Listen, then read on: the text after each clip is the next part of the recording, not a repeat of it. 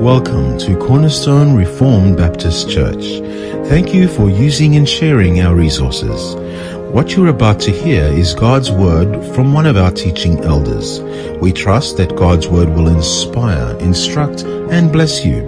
For further teachings or information on our ministry, please visit us on our website at cornerstonerbc.com. That's cornerstonerbc.com.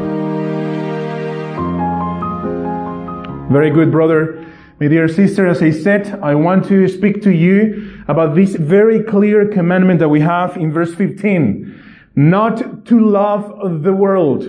The words are simple and the words are clear. The commandment that the apostle has given us through the Holy Spirit, not only to the Christians of the first century, but for the Christians through the ages. The commandment is very clear. Not to love the world. And it's been my goal to explain to you important concepts that will help us understand the depth of this commandment. We have spoken about the definition of the world, and I said, if you remember, that the world is this system of darkness that is ruled by Satan, that starts in the heart of wicked fallen men and moves and extends to the outside of our hearts. That the problem is not so much that the world is out there, but rather that the world has an ambassador, a representative inside of us.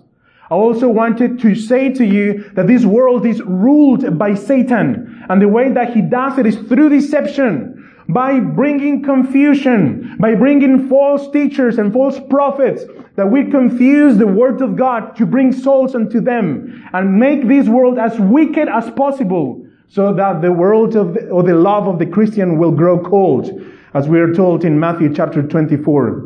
And of course, last week I spoke to you about the will of the Father, that we are told there in verse 17, that the one who does the will of the Father is the one that endures until the end. So now, my dear brother and sister, I'm going to invite you to read with me the scriptures, and we're going to be reading a long portion, starting from chapter number 1, verse 5, all the way to chapter 25 verse 25 in chapter 2. It's a long portion of the scriptures, and the reason why we're reading this long portion of the scriptures is because I want you to see the heart of these apostle brethren, these old men, experienced old men who has seen and observed the tribulations, the difficulties, the struggles of Christians through the years, not only in his flesh, but with his eyes, witness and seen the difficulties of the church. Many apostles now have died, and many of the brothers and sisters have already perished or died better in their flesh. And now he's writing in the ways of maturity, in the ways of experience to a church, not only in the first century, my dear brother and sister, but to your soul. And the burden of this apostle is that we will be made like the Lord Jesus Christ. Piercing words are going to be written here, or we are going to read in these verses. And the purpose of those words, my dear brother and sister, is the conformity of your mind, the conformity of your soul, not to self, but to the Lord Jesus Christ. And in those piercing words, difficult words that we read, and even the commandment itself of not loving the world has the purpose of love. Not love to the world, but love to the Father. So let us read, my dear brother and sister, and get the context of this passage of the scriptures that is found in verses 15 through 17 by reading, paying attention to each one of the words from chapter 1 verse 5 all the way to chapter 2 verse 25. Let us read together, not wasting our time, but rather by faith and moved by the Spirit, paying attention to each one of the words. If you have the same translation that I have, follow my reading. If you don't pay attention to my reading, reading it on your own before the Lord. This is the word of the Lord, and I'm reading from the English Standard Version of the Bible, 1 John chapter 1 verse 5. This is the message we have heard from Him and proclaimed to you, that God is light, and in Him is no darkness at all. If we say we have fellowship with Him while we walk in darkness, we lie and do not practice the truth. But if we walk in the light as He is in the light, we have fellowship with one another, and the blood of Jesus, His Son, cleanses us from all sin. If we say we have no sin, we deceive ourselves, and the truth is not in us. If we confess our sins, He is faithful and just to forgive us our sins and to cleanse us from all unrighteousness. If we say we have no sin, we make Him a liar and His word is not in us. My little children, I am writing these things to you so that you may not sin. But if anyone does sin, we have an advocate with the Father, Jesus Christ the righteous. And He Himself is a propitiation for our sins, and not for ours only, but for the sins of the whole world. And by this we know that we have come to know Him if we keep His commandments. Whoever says, I know Him, but does not keep His commandments is a liar. And the truth is not in him. But whoever keeps His word, in Him truly the love of God is perfected. By this we know, or we may know, that we are in Him. Whoever says he abides in Him ought to walk in the same way in which He, Christ, walked. 7. Beloved, or brethren, I am writing to you no new commandment, but an old commandment that you had from the beginning. The old commandment is the word that you have heard from the beginning. At the same time, it is a new commandment that I am writing to you, which is true in Him and in you. Why? Because darkness is passing away and the true light is already shining. Whoever says he is in the light and hates his brother is still in darkness. Whoever loves his brother abides in the light, and in him there is no cause for stumbling. But whoever hates his brother is in the darkness and walks in the darkness and does not know where he's going, because the darkness has blinded his eyes. I am writing to you, little children, because your sins are forgiven for His name's sake. I am writing to you, fathers, because you know Him who is from the beginning. I am writing to you, young men, because you have overcome the evil one. I have written, or I write to you, children, because you know the Father. I have written, or I write to you, fathers, because you know Him who is from the beginning. I have written, or I write to you, young men, because you are strong, and the word of God abides in you, and you have overcome the evil one. Do not love the world, or the things in the world. If anyone loves the world, the love of the Father is not in him. For all that is in the world, the desires of the flesh, the desires of the eyes, and pride, or the pride of life, is not from the Father, but is from the world. And the world is passing away along with its desires. But whoever does the will of God abides forever. Children, it is the last hour. And as ye have heard that Antichrist is coming, so now many Antichrists have come. Therefore, we know that it is the last hour. They went out from us, but they were not of us. For if they had been of us, they would have continued with us. But they went out that it might become plain that they all are not of us. But you have been anointed by the Holy One, and you all have knowledge. I write to you, not because you do not know the truth, but because you know it, and because no lie is of the truth. Who is the liar but he who denies that Jesus is the Christ? This is the Antichrist, he who denies the Father and the Son. No one who denies the Son has the Father. Whoever confesses the Son has the Father also. Let what you heard from the beginning abide in you. If what you heard from the beginning abides in you, then you too will abide in the Son and in the Father. And this is the promise that He made to you, or to us, eternal life.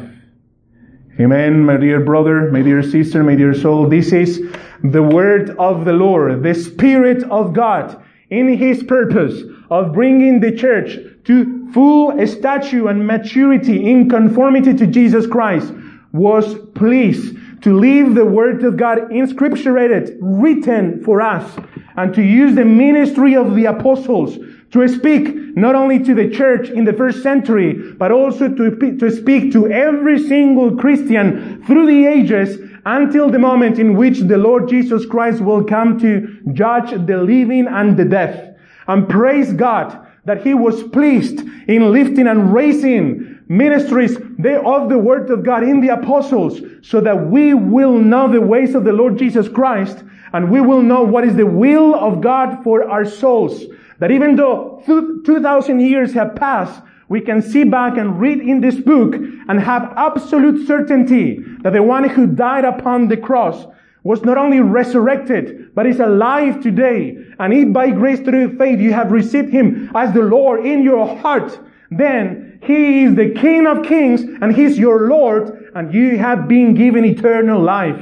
And that Lord who died, was resurrected, and is enthroned in heaven, is today commanding your soul through the power of the Holy Spirit and the power of the Scriptures out of this wilderness, so that He who began the good work in you will bring it to completion in the day of the Lord Jesus Christ.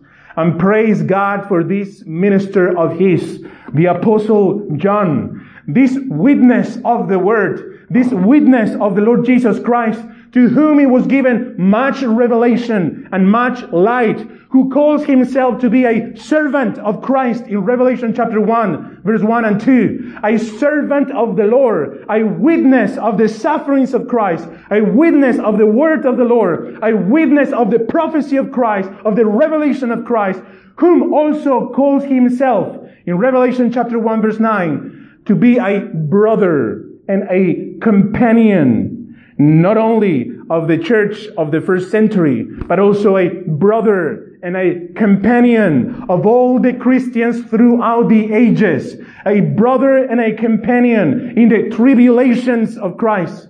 A brother and a companion in the kingdom of Christ. A brother and a companion in the patience of Christ.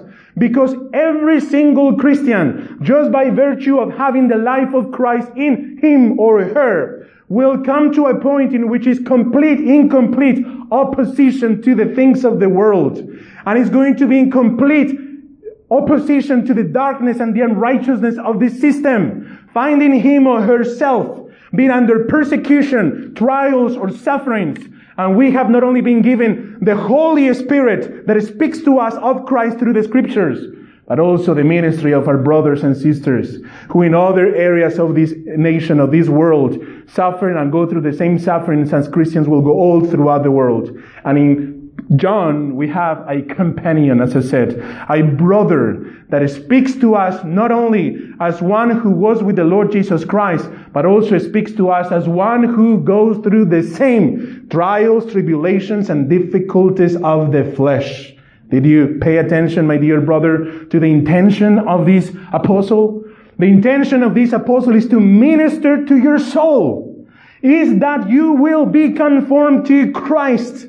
My little children, he says in chapter 1, verse 4, we have written these things to you that your joy may be full. The intention of the apostle, as he writes all of these piercing words of even calling people who profess to be in Christ liars if they're walking in darkness, the purpose of these piercing words is that your joy may be full. Even he says in chapter 2, verse 1, I have written these things to you, my little children. So if any one of you sins, you will know that you have an advocate with the Father, Jesus Christ the righteous.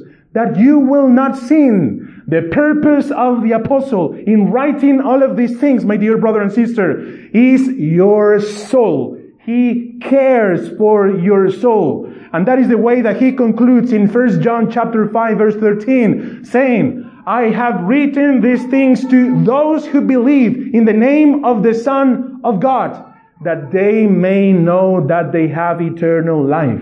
Brethren, all of these piercing words of this old men, experienced old men, are with the purpose that those who are genuine believers, those who have believed in the name of the Son of God, will know and have certainty that they have eternal life and that they might continue to walk in the name of the Lord Jesus Christ. The piercing words of the apostle have a purpose of love. And my dear brother and my dear sister, as we approach this text, may the Lord give us the grace that is necessary, not to build walls of indifference around our hearts, or just to simply to allow words to go over our heads or just cross in our ears, and not to receive the word that is found in this verse 15, 16, and 17 of chapter 2 as per what it says. Because we have a clear commandment there. Do not love the world, nor the things of the world. The apostle is interested in addressing, my dear brother and dear sister, the depths of your heart, the affections that abide in your soul. And there's either you love the Father or you love the world. Because as we have read there in verse 15, these are in complete opposition and contrast. He who loves the world does not have the love of the Father in him. Complete separation. May the Lord give us the grace that is needed, not to build walls of indifference in our hearts, and not to receive these words as something that I just simply receive in a particular message, or in a particular Sunday when I go to church, but rather that before the Lord who knows all things, before the Lord who examines your thoughts, your intentions, my intentions, the depths of your heart, the depths of my heart, that we will be humble enough to allow the Spirit of the Word and the Spirit of the Lord Jesus Christ to speak to us about the affections of our hearts. Because if there is one soul that professing to be in Christ has been taken by the love of the world, may the Lord give the grace to rescue that soul and to bring them to the Lord.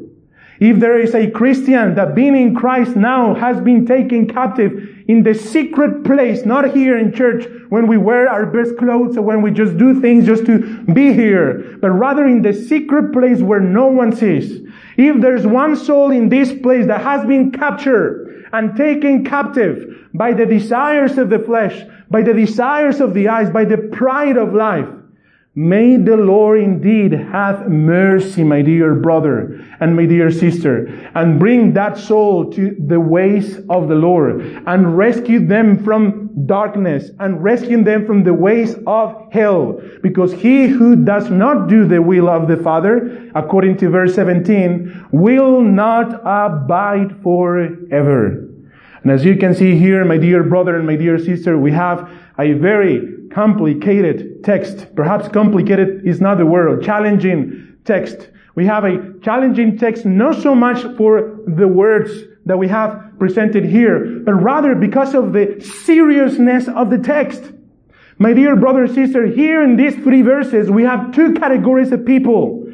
People who are in Christ genuinely, or people who are not in Christ.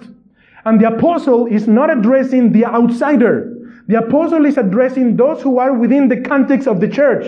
He who does not, or better, he who loves the world does not love the Father. And love, my dear brother and sister, is the substance of faith, and is that which makes faith operate according to Galatians chapter 5 verse 6. If you do not love the Father, you simply are not in Christ. In John chapter 8, this is the categorization that the Lord Jesus Christ gives. If you do not love me, then you are not sons of the Father. Love to God, love to the Father, love to the Son, and love to the Holy Spirit is a characteristic of a person who is a genuine believer. Here we have 2 types of people, the lover of the world, and we have the lover, the genuine believer. And as I said, this is directed to the church, not to the outsider. So we are to consider this with much seriousness, my dear brother and sister. The force of this commandment is to be pondered in the mind and to consider in the heart, lest we think that we are firm and we find ourselves stumbling because of our carnal ways. But the text is not only complex because of the seriousness of the commandment, but also, my dear brother and sister, is complex because in the scriptures it seems that we find two different messages when it comes to the relationship to the world.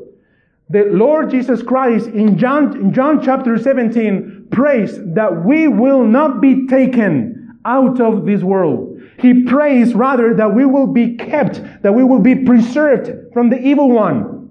So the Lord Jesus Christ acknowledges that Christians are going to be in the world.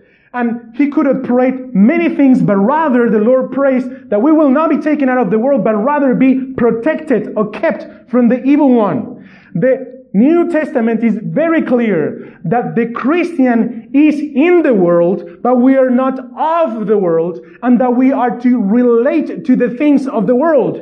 Yet in this text we have something very important, that we are not to love the world.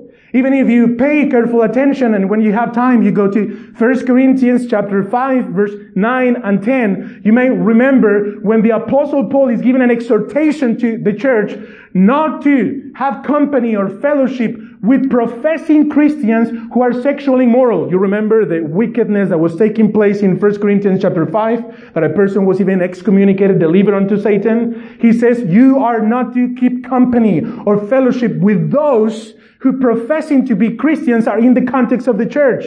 And in the same breath, in verse 9 and in verse 10, the apostle clarifies that he is not referring to the sexually immoral of the world, but rather that he's referring to the brother who professing to be in Christ is sexually immoral. And even if you pay attention to verse 10 in 1 Corinthians chapter 5, you will see that even it seems that the apostle is encouraging, or that the apostle assumes that Christians will have relationships and company. And even the word there is very difficult. Keep companies, fellowship. And it is not only just to see them from afar, but rather to have fellowship and keep company with not only sexually immoral, but even idolaters and greedy people. It is the assumption of the apostle that the Christian who is in the world will relate to those type of peoples. And he said, well, if I was referring to everyone in the world, it will be necessary to take you out of the world, as in saying this is not going to happen, in alignment with the prayer of the Lord Jesus Christ in John 17. I am not praying that you take them out of the world, but that you keep them from the evil one.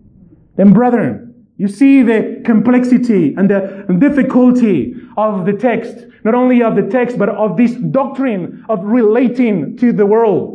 The Apostle John tells us here that we are not to love the world. And not only the world as an abstract system, but that we are not to love the things in the world. Yet in the scriptures, we are told that we are to have relationships to the world, that we are to minister to the sinner, that we are to reach the prostitute, that we are to reach the leper, that we are to even be in contact with the greedy or with the sexually immoral, with the idolater.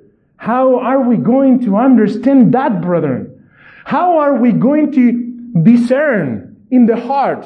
Because if you paid attention, and as I have made it clear here, this is not a matter of having just a set standard of principles that define with whom I relate and with whom I don't relate.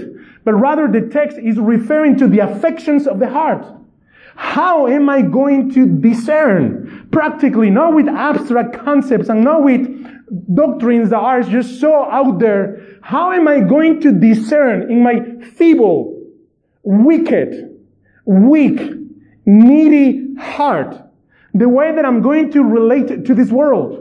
How am I going to determine, my dear brother and sister, how much I need to love my work? How much I need to love my plans? How much I need to love either consider the future? How am I going to love, building this or constructing that? How am I going to discern in my wicked, weak, feeble heart?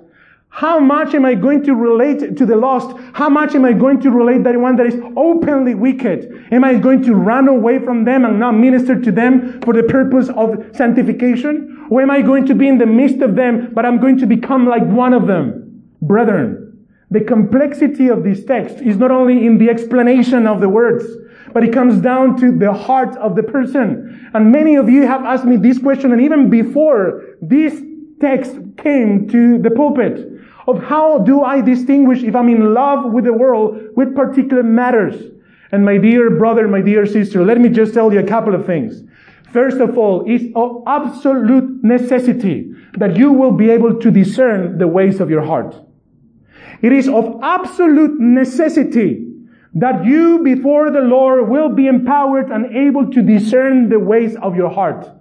Because if you find yourself to be one of those who is in love with the world, remember that this is light or darkness. This is eternity or hell. This is heaven or hell. This is the weight of the commandment that is here. So it is of absolute necessity that the Christian, by the grace of the Lord, will come to an understanding of the ways of his or her heart. And second, very important, my dear brother here and sister, this is not going to happen with your mind. This is not going to happen with your great ability to discern the ways of men. This is not even going to happen with your great ability to discern your own ways. Rather, the way that we know if we love the world or if we're falling in love with the world, hope that doesn't sound awkward in English, but the way that we know if we are loving the world and not loving the Father is through the illumination of the Holy Spirit. He is the only one that can direct us. He is the only one that can convict us. He is the only one that can point us. He is the only one that can open our eyes to secret ways in our hearts of contentment and satisfaction with the things of this world. He is the only one that can confirm to our hearts that which abides in our souls is love for the Father and not love for religion. And not love for the traditions of men, and not love for reputation, and not love for exaltation, and not love for just simply I've been doing this for 20, 30, or 40, or 50 years, and I need to continue doing it. It is only the Holy Spirit, the one that can reveal to your heart and to your soul, if that which you're doing in secret, that perhaps your husband or wife does not know, or if that which you're doing in the secret of your house, that you're okay with your children and wife knowing, but you don't want others to know, or that which you do or allow to happen is of the Lord, and you have the freedom for the Lord to allow you to do that, or if it's just simply you that have been taken captive by the things of the world. This is not going to happen here by a Colombian person just simply shouting words from a pulpit and explaining the scriptures. This is only going to happen, my dear brother and sister, if the Holy Spirit speaks to your heart. And for that, humility is needed. For that, dependence is needed.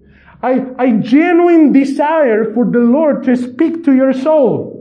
Not in a religious exercise that happens on a Sunday, but rather desiring that the Lord will speak to your heart, because, brethren, if there is something that we're loving of the world to which we are captive, an illuminating action of the Spirit, removing us from that, taking us from that, is called liberty and liberation. And it's a grace of God given to the saint to convict them of the sin that they did not see.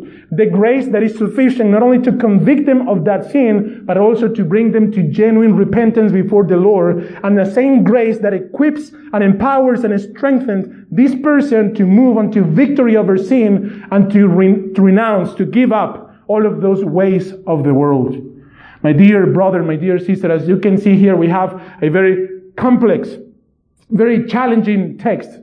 And the only thing that I can do is to pray for your soul, to pray for my soul, and in this opportunity here to try to speak to you from the scriptures so that we will discern before the light of Christ if our hearts have been taken by the love of the world. So we have in front of us a commandment, a very simple and clear commandment that you have it there in those verses. And I hope this is a verse that is commonly known by Christians and professing Christians, something that is already there in your mind. The commandment is very simple and very clear, my dear brother. The structure of the commandment, it couldn't be any more clear. We have an instruction that is given there in verse 15. And we also have a reason that starts in verse 16. We have an instruction given in verse 15, which is the commandment. And in verse 16, together with verse 17, we have the reason or the answer to why in verses 16 and 17. The commandment couldn't be any more clear. Do not love the world, nor the things of the world. Then we are told that if anyone loves the world, the love of the Father is not in him. Then, in the following verses, we are given the answer to why. Why are Christians not to love the world? And also, there's a reason of why he who loves the world does not have the love of the Father. Need your mind so that we can just continue together, my dear brother and sister.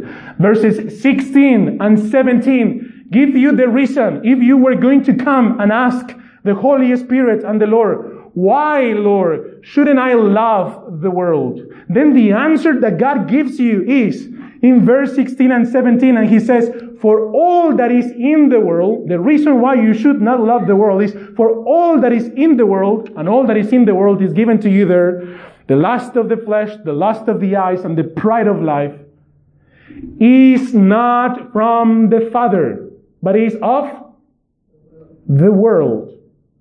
My dear soul, the Spirit of God will say to you and to your heart, the reason why you're not to be a slave of whatever thing you might have given yourself to be a slave, the reason why you should not love the things of the world is because the things of the world are not of the Father, but they are of the world. And it happens that someone wrote in a book that is called James chapter 1, verses 12, 13, 14, and onwards, that every good gift and every perfect gift comes from above, from the Father of light, with whom there's no variation and no shadow of turning. Every good gift and every perfect gift comes exclusively from one source, and that is from the Father. That is that absolutely everything that is good and everything that is perfect only comes from the Father. So it follows logically that that which is not of the Father is wicked, and that is unrighteous. It does not matter that our eyes will tell us something different. It does not matter that our reason will trick us into belief that is something different. But if something does not come from the Father, in whom there's no variation nor shadow of turning, then just simply by composition and substantial nature is wicked and is not of the Father. So the apostle and the Holy Spirit says to your soul, do not love the world, nor the things of the world, because the things of the world are not of the Father by nature. They are wicked and they're unrighteous. And if that was not enough, in verse 17, we're going to be given an additional, with a conjunction, an additional reason why we are not to love the world, and also a reason of why he who loves the world is an enemy of God and does not have the love of the Father. And that in verse 17 is that, we are told, and the world is passing away, and the lust of it. That is, that you are not to love the world, not only because the things of the world are wicked and unrighteous, but also, my dear brother and sister, by grace and through faith and the illumination of the Scriptures, you should have a genuine sense of the temporality of things. And the temporality of things should not be appealing to your soul.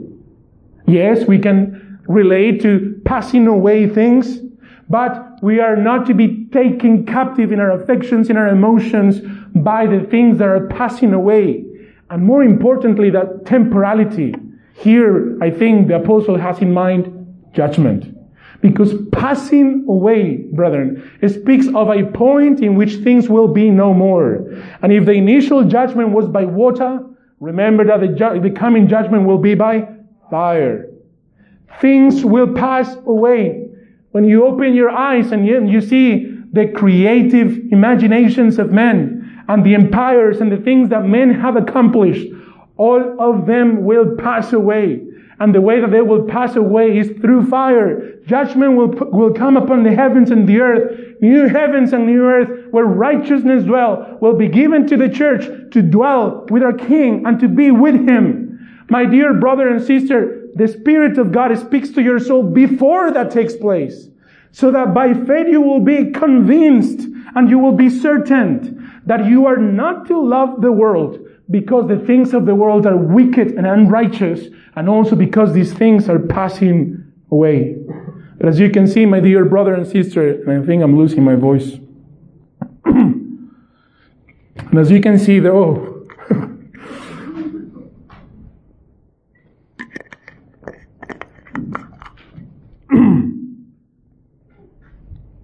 and as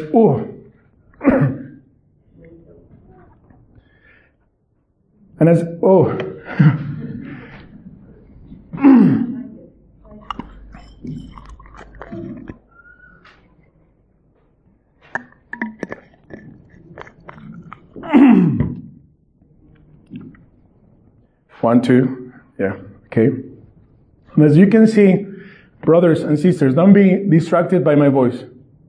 And as you can see, dear, please pay attention to this. Even this can be a distraction just simply to move our minds. Brethren, don't pay attention to my voice, please. I haven't said to you what is important about this text, so my voice will have to last. So don't be distracted by the sound of my voice. Just please pay attention to what I want to say to you here, my dear brother and sister, because that is the structure of the commandment. That is the simple commandment as it is there, right? That is what it is there. To simply do not love the world, do not love the world. And the reason why you're not to love the world is because everything that is in the world is unrighteous and the world is going to pass away.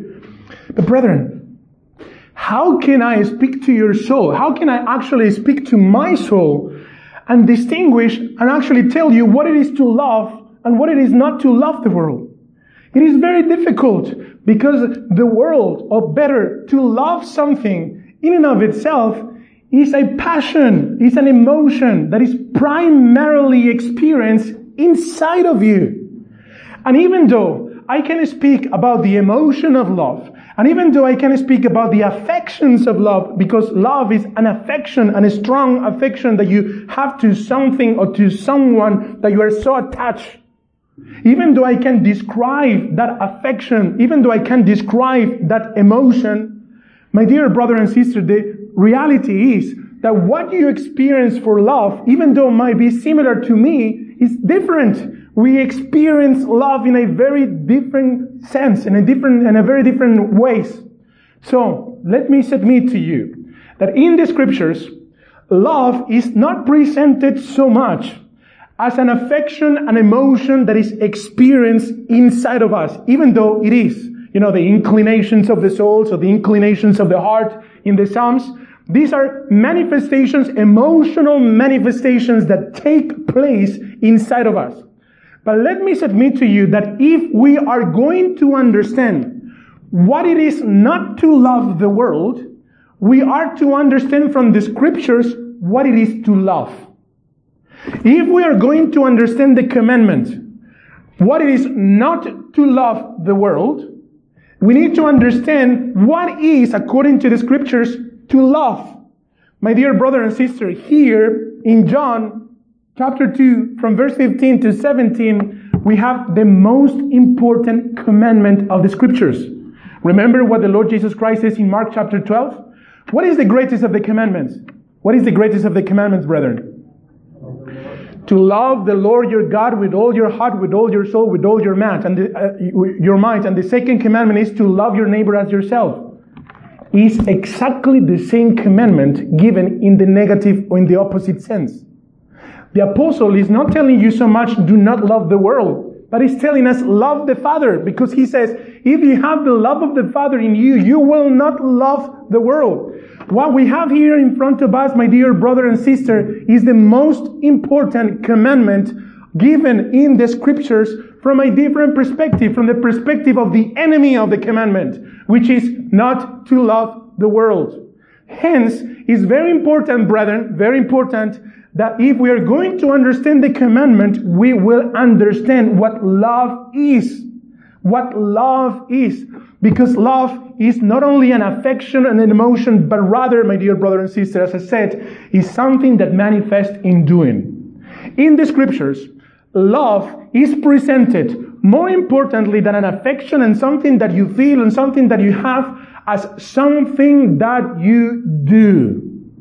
And the best illustration that I can present to you, humanly speaking, or at least, fleshly speaking, is the example of husband and wife. Remember Ephesians chapter 5? Remember Ephesians chapter 5. The husband is given the commandment to love the wife. Husbands are to love their wives as Christ Jesus loved the church. And the wife is to submit to the husband. In that relationship and in that passage of scripture that we have in Ephesians chapter 5, we have a very good example of what love is supposed to be. The apostle says that the love of the husband for the wife is such that they are one flesh. And if you remember there in Ephesians chapter 5, the apostle is quoting not his mind, but rather he's quoting what passage of the scriptures when he says that husband and wife are one flesh? Genesis chapter 2. Now, brethren, it's very interesting because in Ephesians chapter 5, love between the husband and the wife, as we know, is a shadow between Christ and the church. And the meaning that the apostle gives to marriage is one of love. But he's expounding on something that was already written in Genesis chapter 2. And when you go to Genesis chapter 2 and you analyze and study the relationship between the husband and the wife, the relationship of husband and wife is not given in terms of love. Husbands, love your wife. But rather, the relationship between husband and wife is given in terms of doing. That is that in Genesis chapter 2, verse 24, we have that which love is supposed to do, at least in the husband. That later on in Ephesians chapter 5, we know that is husbands, love your wives as Christ loved the church, and you are to love her or love them as you love your own body. Come with me to Genesis chapter 2, and perhaps I can elaborate there. Try not to be so conscious of my voice. You can understand, right, with my voice like this?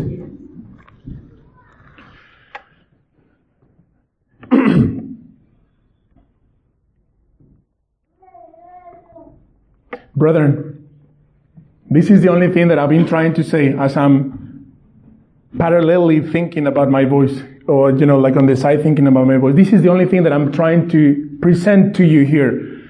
Brethren, every one of you, please pay attention to this. This is the only thing. If we don't get this one, it's just simply one more sermon. This is the only thing that I'm just trying to say to you.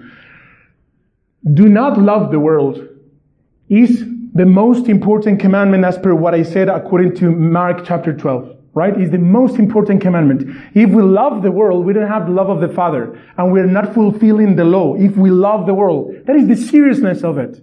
And I said to you that for us to comprehend what it is to love the world, we need to analyze and understand biblically what is to love. Because, brethren, I could spend here 51 hours speaking about not loving the world and don't do these things. And, brethren, none of those things will discern your ways. If we understand from the scriptures what it is to love, then we will understand when we are in love with something or someone that is not the Father. Because the Bible has explained to us what to love is.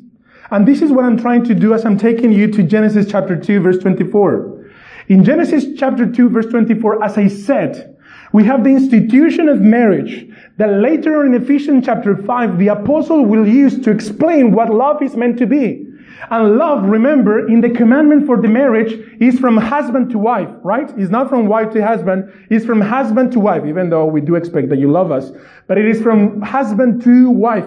So husbands are to love the wives, and the wife is to submit to their husbands. Now, here in this verse 24, we will see what marriage, which is meant to be love, according to Ephesians chapter 5, a practical manifestation of love, really is in the doing sense. Not only in the emotional sense of loving, but rather in the doing sense, which actually the Apostle Paul confirms in Ephesians chapter 5. Let us read this verse and let's see if I can explain it. I want you to see two things that happen as the result of husband becoming one flesh with the wife. In other words, I want you to see two things that take place when husband loves his wife. When husband unites to the wife and become one flesh. Verse 24, it says, therefore, a man shall leave his father and his mother, and hold fast to his wife, and they shall become one flesh. Brethren, when you have your time, you can go to Ephesians chapter 5 and check there in verse 30 and 31. This is what the Apostle Paul is referring to in Ephesians chapter 5. He even quotes this verse word by word. Now, he is explaining what love is meant to be between husband and wife.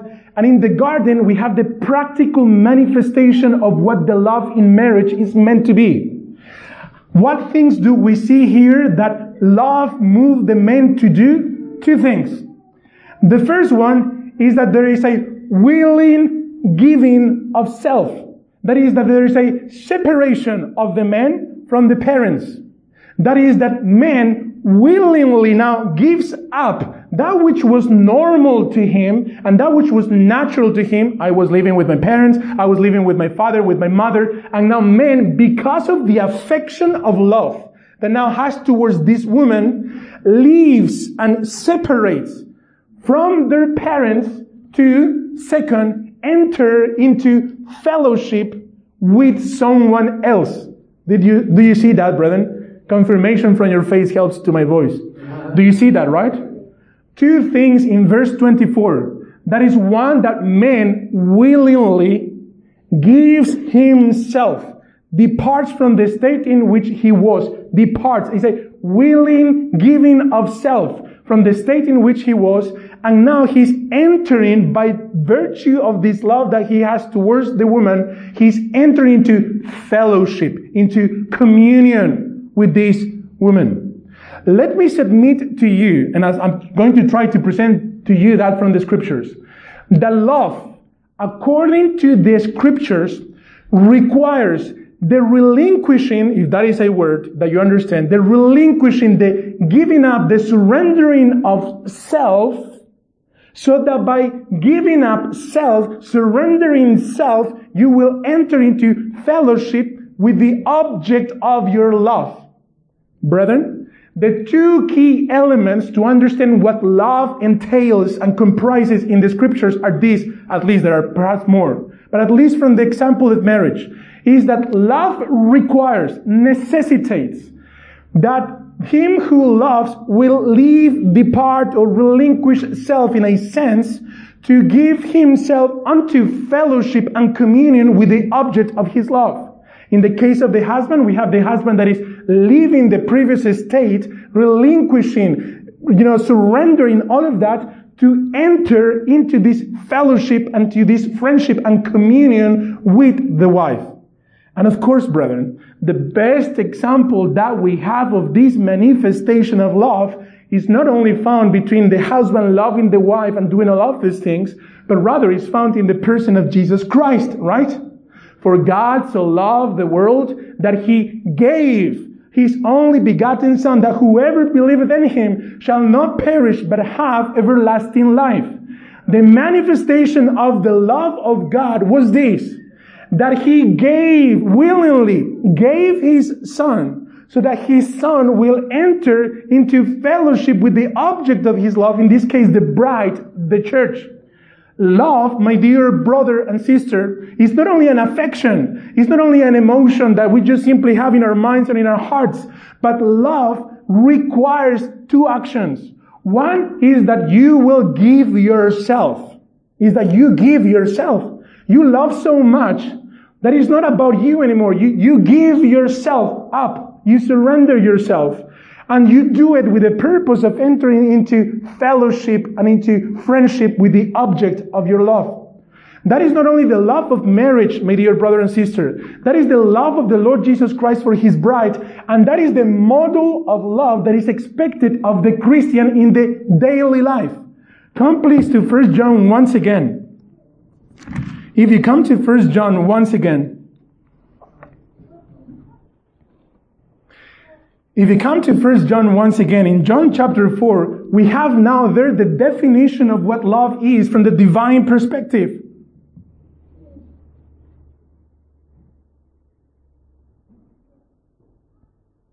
Verse 9. Pay attention to this. In this, the love of God was made manifest among us, that God hence sent His Son into the world so that we may live through Him. In this is love. Not that we have loved God, but that He loved us and sent His Son to be a propitiation for our sins. Brethren, I really need to make sure, and I'm really sorry about the repetition, but I really need to make sure. Love requires these two things. It is the self-given. You see there, the Father giving His Son. This is biblical love. It's not only about saying, I love you, I love you, I love you. It is when you relinquish self, when you renounce to self. You give up self. And then you take self and you put it into fellowship with the object of your love. Any type of love that falls from that is not biblical love. It's just simply emotions. It's just simply things that are just happening in the mind. Because this is the love that the Father had for us. Romans chapter 5 verse 8. And the love of God was demonstrated in these ways, that while we were sinners, He died for us, right? Remember Romans chapter 5 verse 8? Here we are told that He sent His Son to be a propitiation for our sins. But now please pay attention to verse 11. Beloved, if God so loved us, we also ought to love one another. It says, if God so loved us, not only referring to the amount of love, which is perhaps referring to the amount of love, but rather, if God loved us in this way, that He gave His Son to be a propitiation for our sins, now the Christian is to love in that same sense. That is, that the love that abides in us, brethren, has to have those two elements. One that is the one that we, in other words and simple words, sacrifice self, with the purpose of entering into genuine fellowship with the object of our love. In other words, we relinquish willingly. We give up self with the purpose of giving self to the object of our love. And the apostle makes that clear in 1 John chapter 3 verse 16. If you return in your Bibles to 1 John chapter 3 verse 16.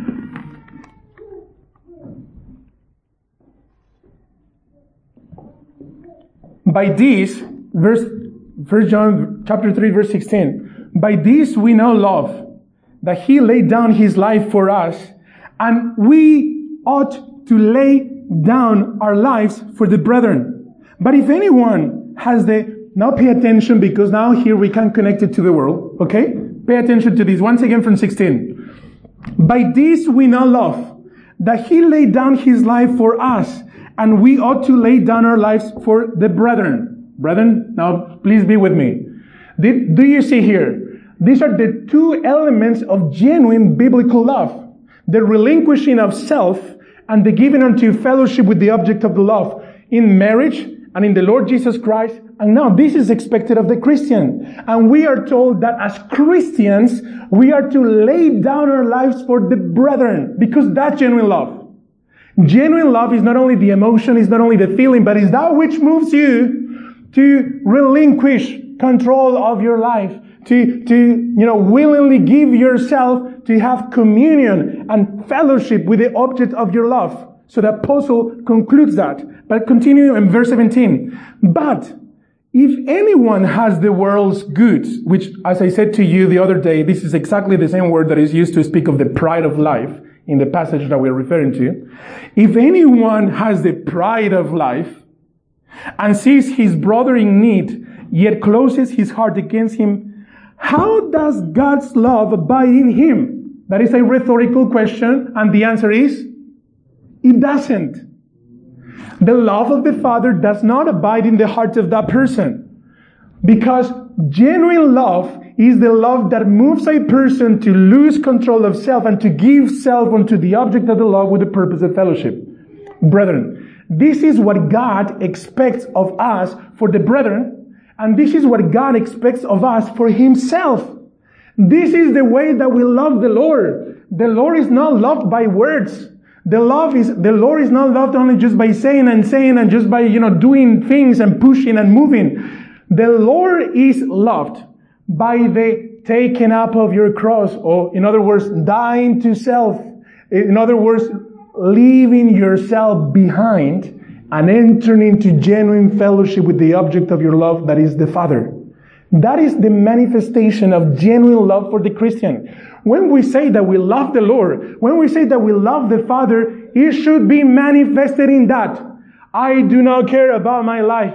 I do not care about my things. I do not care about who I am. What I care is that He died for my soul. And because He died for my soul and loved me so much and rescued me, now I renounce to all of that is me, and I give myself to His hands, and I put myself in His hands so that I will continue to have ongoing fellowship with Him. Just as the husband leaves the parents and enters into ongoing fellowship with the wife, so did Jesus Christ from eternity past left the heavenly places to enter into fellowship with the bride in eternity. And so is the Christian expected to mortify the flesh, to leave everything behind, and to love the one who loved us first, and to remain in genuine fellowship with Him.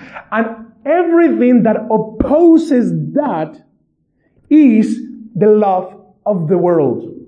Because, my dear brother and sister, at its core, what we're dealing with is idolatry. The last verse of 1 John chapter 5, verse 21, it says, "My little children, keep yourself from idols." Because an idol, my dear brother and sister, is something that takes that place of God. Is someone or something that takes the place that God deserves and that should have. That should move you to give yourself entirely to that. Relinquishing, you give yourself whatever it is, and you give yourself to that. So love to the world. Love to the world. It is the self-given or the relinquishing of self to things of the world, to aspects of things that are in the world that will move you into ways of captivity, because you're going to enter into fellowship with that. Now, my dear brother, my dear sister, I want to explain to you a little bit more in detail, because the scriptures do speak in more detail about what the love of the world is. But keep those things in your mind. Loving the world is giving yourself unto something. Just as the husband gives himself unto the wife, and just as Christ gave Himself for the church, and just as we're to lay down our lives for the brethren, loving something is when you are taken so much by it that you're now given over to that. That you're relinquishing, yourself, control of self onto that. And by doing so, now you enter into fellowship with it. It's not that you do it here from one to time, or something that just happens here and there. But now, because you love the world and your affections are moved in such a way, now your being is just, you have laid down yourself. You have laid yourself down to that particular something, and that particular something, now it is your friend. You're having fellowship with the world. Come very quickly with me to Romans chapter 12. And in Romans chapter 12, we see something very important. Brethren, please be before the Lord, considering this text in Romans chapter 12. In Romans chapter 12, a passage of the scriptures that we have read already, brethren. There is a very important word, and you may remember this word. This word is the word conformed, right? Do not be conformed to the world. This word conform brings the connotation of the giving oneself unto something. Being conformed to something brings this aspect, this meaning of giving yourself to something. Is you have a point of reference, you open your eyes and you have a point of reference, and to be conformed is just take that point of reference and now you want to be like that. It's a similar language that is used for our conformity to Christ, Romans chapter 8, that we have been predestined to be conformed to the Lord Jesus Christ. So that is that we take the point of reference, the Lord Jesus Christ. By beholding Christ, now we are being conformed to Him. Here, the apostle uses this in the negative sense. That is very in alignment what it is to love the world. To love the world is to open our eyes and to take the outside and not to lay down your life for that thing to such a way that now you're being conformed to the things that you're given over to. Pay attention to the verses there in Romans chapter 12. And in verse 1 it says, I appeal to you, brothers, or appeal you therefore, brothers and sisters, by the mercies of God, to present your bodies as a living sacrifice, holy and acceptable to God, which is your spiritual worship. Do not be conformed to this world. but be transformed by the renewal of your mind. And here what the apostle has in mind is the mind. That is, that the person that is given over to the things of the world is being conformed, and the opposite to that is to be transformed by the renewal of your mind. That word transformed there is, like metamorphosis. I hope that that's the way that you pronounce it. Is that you are being transformed. That is speaking to your flesh. Do not allow your mind to be conformed to the world. In other words, do not give yourself over to the world in such a way that you take the world as a reference and now your mind is being taken captive, but rather transform your mind, renew your mind, and of course that happens in the word of the Lord. To love the world is to first of all relinquish control of your mind. Relinquish control, my dear brother and sister, of your mind. Your mind now has been taken captive either by the world or by the things of the world. Remember, passions of the flesh or the lust of the flesh, the lust of the eyes, the pride of life. Everything that is in the heart of man is what has built the world. The world has an anchor inside of you. And if that which is outside of you is taking captive your mind, now you are being conformed to the world. And if you are allowing the world to conform you or to be conformed to the world in such a way, that means that you love the world. Because for a person to be in agreement with those ways and to desire to be conformed to the world, that person has to lay down now his will. Now that person has to decide, yes, I'm going to go with the course of the world. Yes, I'm in agreement. Now, I'm going to give myself over or up to these things. I'm not going to exercise self-control anymore. I'm not going to come and fight against those things, but rather now I'm just being given over to these things.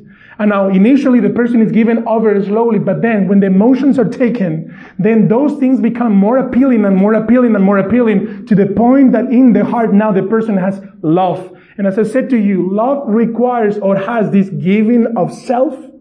And then the second thing, my dear brother and sister, is that you enter in fellowship with it. Comes to James chapter 4, please. This has never happened before. James chapter 4.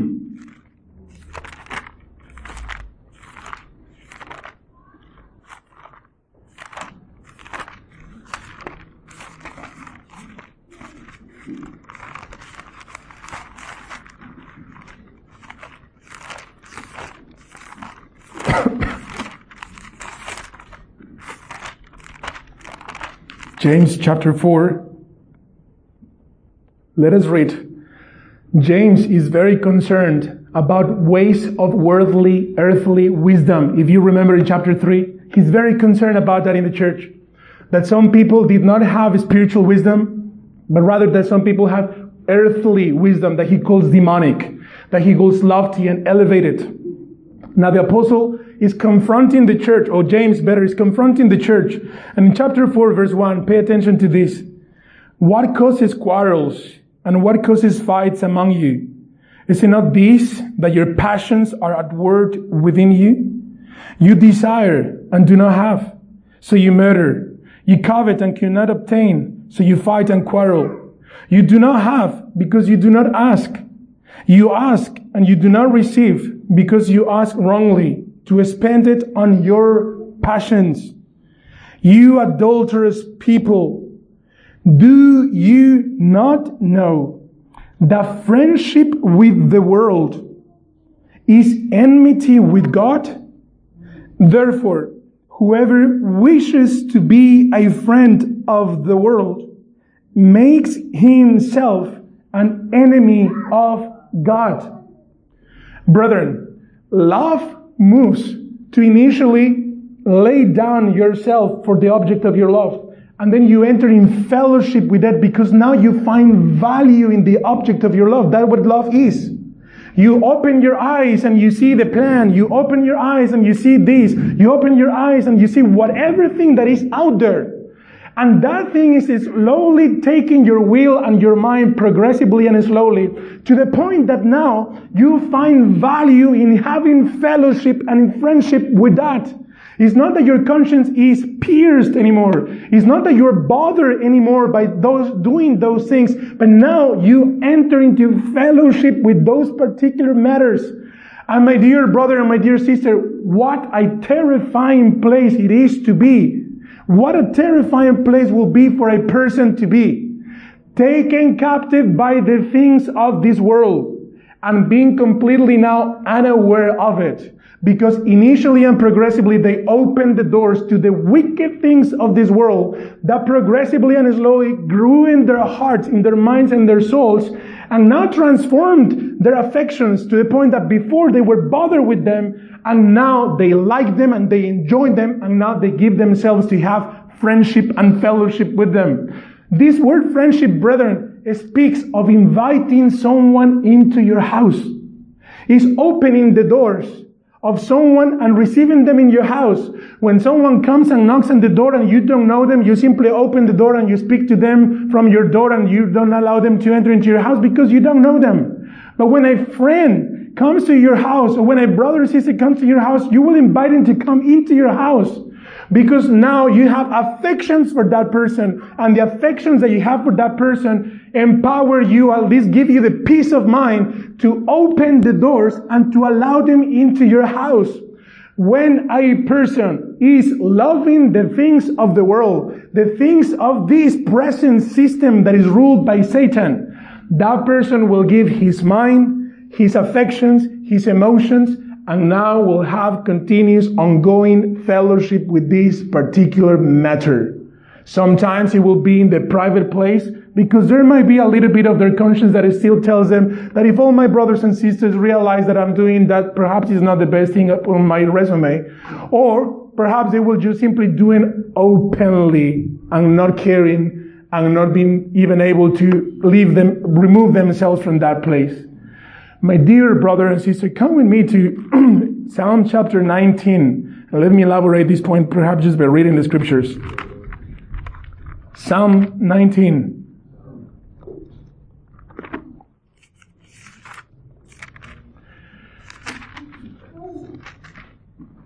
As I said to you in the beginning when I had a voice, as I said to you from the very beginning, brother, these cannot be discerned. These cannot be discerned with your intellect.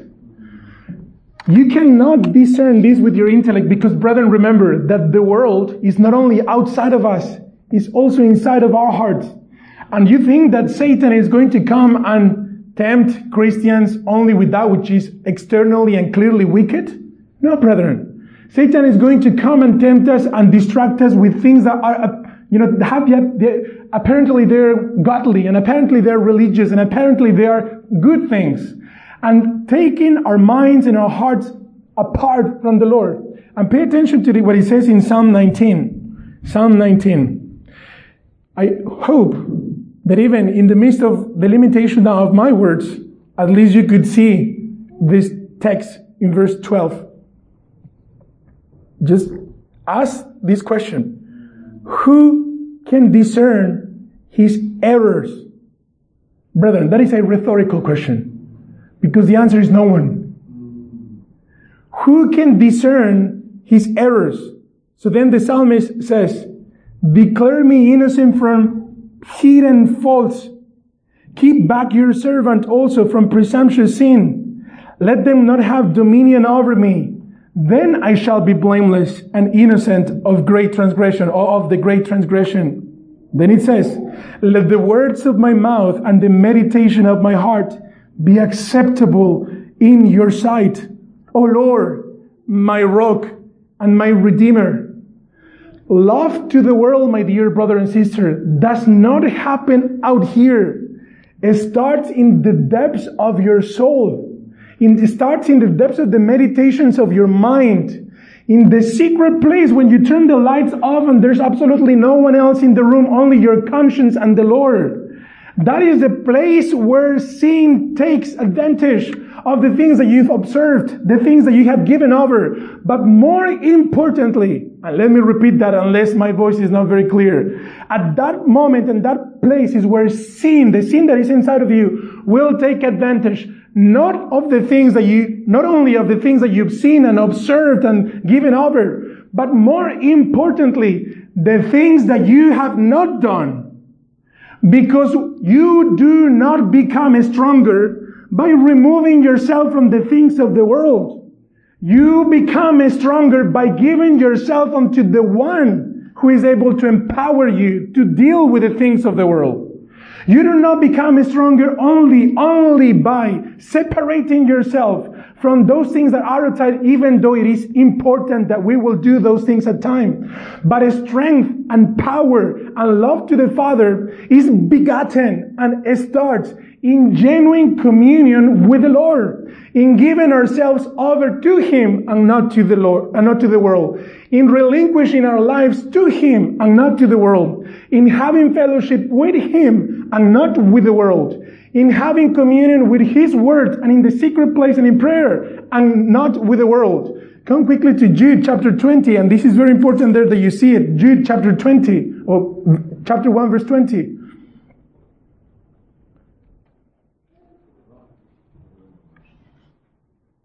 Jude chapter 1 verse 20. Brethren, it is not about the things that you do, but you will realize at some point, or we will realize at some point in our Christian lives, that maturity, brethren, is not so much the things that we do, but it's the things that we haven't done. Is the many times that we did not bow our knees to the Lord. Is the many times that we should have read the scriptures and we didn't. Is the many times that we should have been praying and we were not praying. Is the many times that we should have been sharing the gospel and we were not sharing the gospel. Is the many times that we should have been serving one another and we were not serving one another. Is the many times that we should be loving our wives and we were not loving our wives. Is the many times that we should have been speaking the truth in love and we were not speaking the truth in love. Is the many times that we should have had meditations of the Lord in our minds and we did not have them. You will see in your life that maturity is not so much the things that you do as many times we think, but rather is the things that you didn't do. And it's the things that you don't see important in doing. It's the things that now you don't consider that it's important, that you will give up anything and everything to give yourself unto the things of the Lord. Because this is what Jude says in Jude chapter 1 verse 20. But you, beloved, building yourselves up in your most holy faith, and praying in the Holy Spirit, keep yourselves in the love of God, waiting for the mercy of our Lord Jesus Christ that leads to eternal life. You want to tell me how much of a man of God you are? You want to tell me how much of a woman of God you are? You want to tell me how much you love the Lord? Tell me how much you pray. Tell me how much you build up your faith. Do not tell me about the things that you do. Rather tell me the time that you spend with the Lord in the secret place. Because that time that you spend with the Lord in the secret place, when you don't do it, you're spending it doing something else. Everyone is valiant and everyone is courageous to come and do what I do and to speak just with loud words. It is more difficult, brethren, to go tonight at a house and being tired and to go down on your knees and to pray. It is more difficult to go to the house now tonight and to open the Bible and study it and to wake up tomorrow and to do the same and to do it every day. That is more against the flesh. And brethren, we are conformed to the world, not so much because of the things that we do, but the things that we don't do. The times that we don't spend with the Lord. The meditations that we now have. And this can only come with a realization, my dear brother and sister, of the beauty of Christ. And the place where when you have been taken, that you will come to a realization that the sins that have been forgiven, that the Lord died upon the cross, this is what genuinely moves you to. Keep yourself in the love of God by praying in the Holy Spirit and by building yourself up in your most holy faith, awaiting for the revelation of the Lord Jesus Christ, so that empowered with the Lord Jesus Christ in you, you will be able to go and touch the leper and not run away from it. Just to go and minister to the prostitute and not be offended by the clothes that they are wearing. To go and minister to the one that is sick and not be offended by the smell of the looking of the one that is sick. To go and be spent for the Lord, for the church. Not counting your life as something that is to be treasured up, but rather desiring to be spent for the sake of the Lord Jesus Christ. And then you will open your eyes to see this world and not so be quickly offended with the unrighteous government and the wickedness of this world, but rather to be moved to compassion because those people are going to hell if they are not receiving the grace of the Lord. To be moved to compassion for the one that is walking through the streets. To be moved to compassion with your neighbor that has not heard the gospel. To be moved by compassion with the one that offended you at work. To be moved by compassion and with compassion or love with the one that said something that you did not like or that you did not appreciate, rather than running away from them, my dear brother and sister. Maturity is not so much the things that we do, but many times it's going to be defined by the many times that we did not pray and the many things that we did not do. And only the Lord Jesus Christ is able to move us in the secret place when no one sees. To do this is very easy, because there is a reputation of words and to be heard and to be observed. It is more difficult to go into the secret place and to give oneself unto the Lord Jesus Christ, not expecting absolutely anything, but only to die and that He will receive all the glory. My dear brother and dear sister, that He will speak to your heart only one word, and that He will protect your soul, my soul, our families, our children, from being taken captive by the love of the world, and that the love of the Father will be triumphant always in our hearts. Amen? Amen. Let's pray.